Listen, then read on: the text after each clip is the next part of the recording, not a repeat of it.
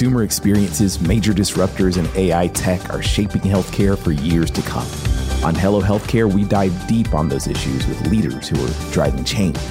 I'm Chris Hemphill, your host of Hello Healthcare, and we hope that these stories will help you to create or demand a better future in healthcare. Our first 2 seasons of Hello Healthcare are available on Apple, Spotify, Google, or wherever you listen to podcasts. Check out our conversations with some of healthcare's most well-respected leaders in marketing, business strategy, data science, and much more. If you like what you hear, please share with your friends and leave us a review. Thanks for tuning in.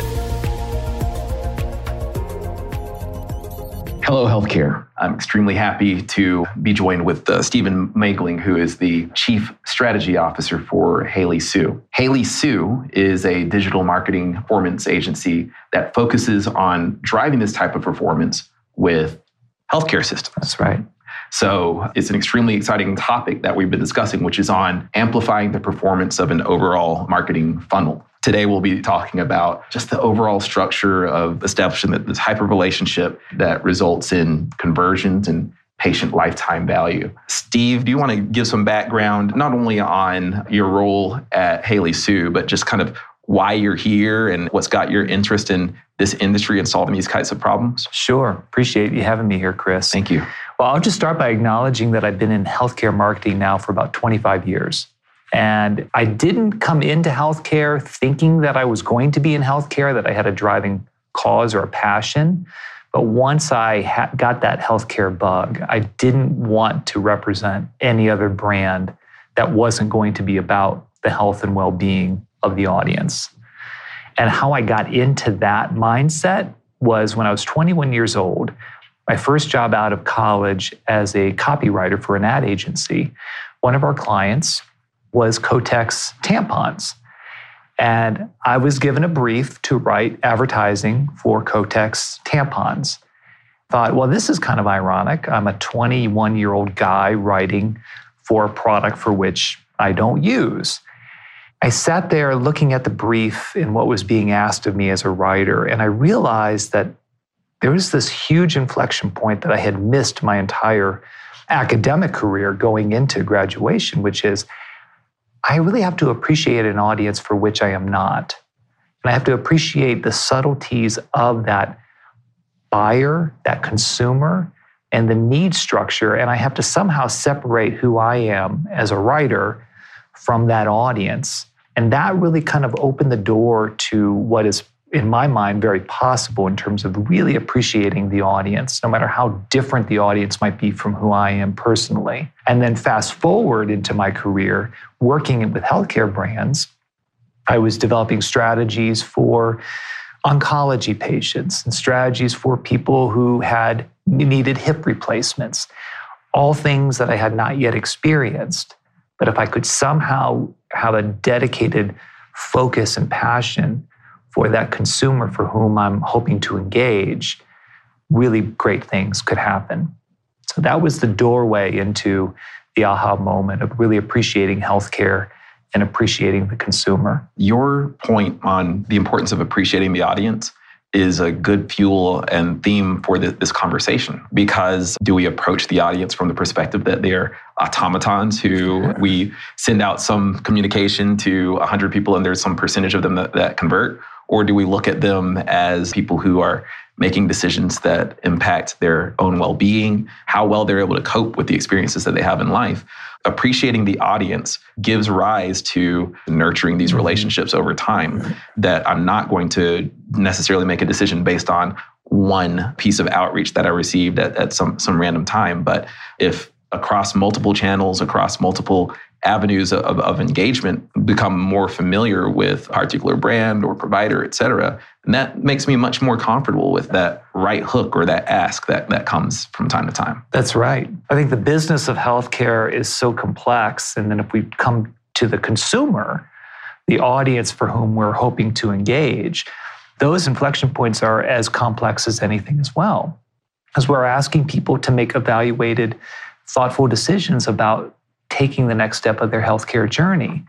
And as we know in our industry and as we study human populations, there is this push-pull of trying to get people to be more proactive and thinking forward about health. But oftentimes the conversations that we're having from a marketing standpoint are things that people don't want to think about. People don't want to think about getting cancer. They don't want to think about heart disease. They don't want to think about stroke. They don't want to think about living in abject pain for a long time. And so that grist of trying to help people to say, hey, let's just take a few moments to think about scheduling that mammography. Let's just take a few minutes to think about maybe asking that physician for some advice and counsel. There's a very tender moment in that exchange, and to kind of stay rooted in understanding all of the multiple factors going on in one individual's life, I think opens the door up to a lot of creativity, a lot of respect, and hopefully engagement to take the next best action.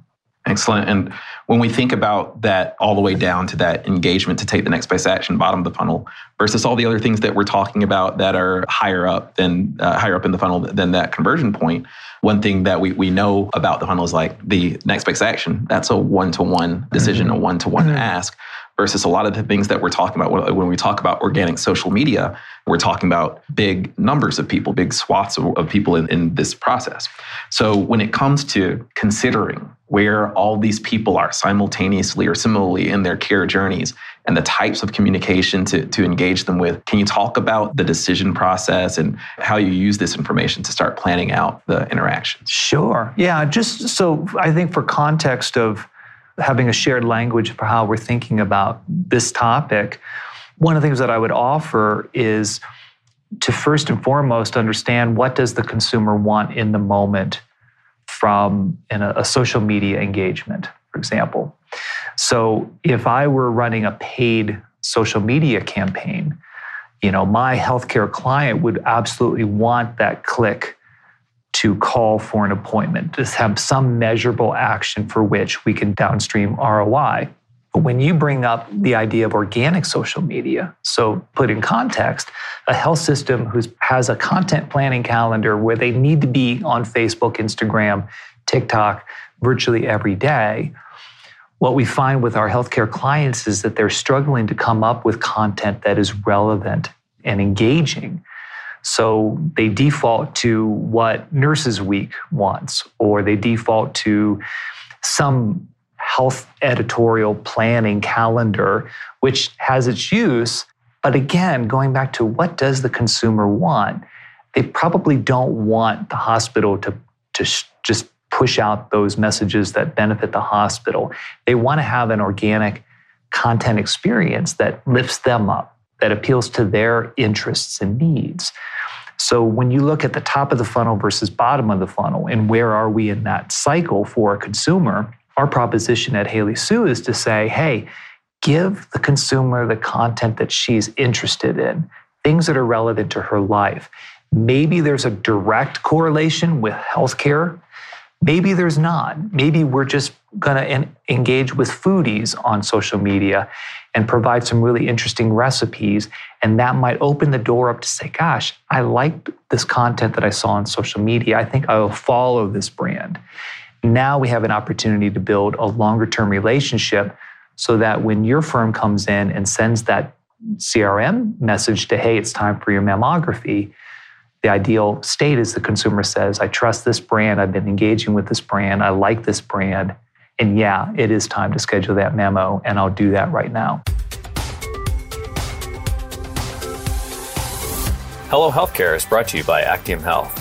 Healthcare leaders use Actium's CRM intelligence to drive patient volume by activating patients and driving meaningful engagement. Our AI-driven solution makes patient outreach simple and easy by identifying and predicting patient needs. Learn more at actiumhealth.com. And now, back to the show. How do you determine, we want to know what the patient wants, what our consumers want, depending on where they are in that patient-consumer continuum? We talked about that a little bit before. Yeah. But how do we know? How do we determine what goes into these in-the-moment interactions? Yeah, well, there's a lot of different ways to answer that question. I think if our audience today are primarily marketing communications professionals, we'll want to look at some kind of data point that lets us know, hey, this piece of content was relevant or engaging or interesting. And so that's going to be a like, a share, a comment, a forward, some kind of action here. And over time, you start to build up a body of knowledge to say, oh, this is the type of content that seems to engage our audiences. And then you can extract from that to say, okay, now what do we do with that? Well, one obvious answer is, well, let's produce more of that content. Let's up our game with that type of content and actually add more value to that. Another way to also then look at it is to say, well, how can we marry, and again, we're using the use case here of organic social, to say now that we've got really, really great engagement with our organic channels, how can we move that audience from engaging in interesting content to engaging in the brand in a more meaningful way? And so that might mean inviting that prospective consumer patient to take a next step. Why don't you go over to our website and learn more about these services that are probably relevant to you? Or maybe making a direct ask, or maybe marrying the data from organic social with paid marketing, with CRM, so we can start to bring a beautiful loop between all of our digital marketing ecosystem elements. Do you have maybe a story or a case study directly at a service line level, or could you walk me through just the formulation of some of the communications, maybe if you have some examples? Yeah, well, maybe I'll give an example that might be helpful to the audience in terms of maybe how they might think about their social media content. And going back to starting first with that consumer, that patient mindset. As we were developing content strategies for health systems for their social media content, we realized that traditional audience personas are helpful, but sometimes a little bit limited as far as how do we end up producing content that is relevant. So a different framework that we often will incorporate are the ideas of using consumer archetypes, which is just a different thread on the persona modeling. And so for us, how we define archetypes is we say, okay, in our health systems larger community, we can identify that we have people who are foodies, people who are travel enthusiasts, people who are discoverers, people who are discovering new ways to improve their health, people who are very early on that health journey, for example, or having a life change that requires them to become a student again.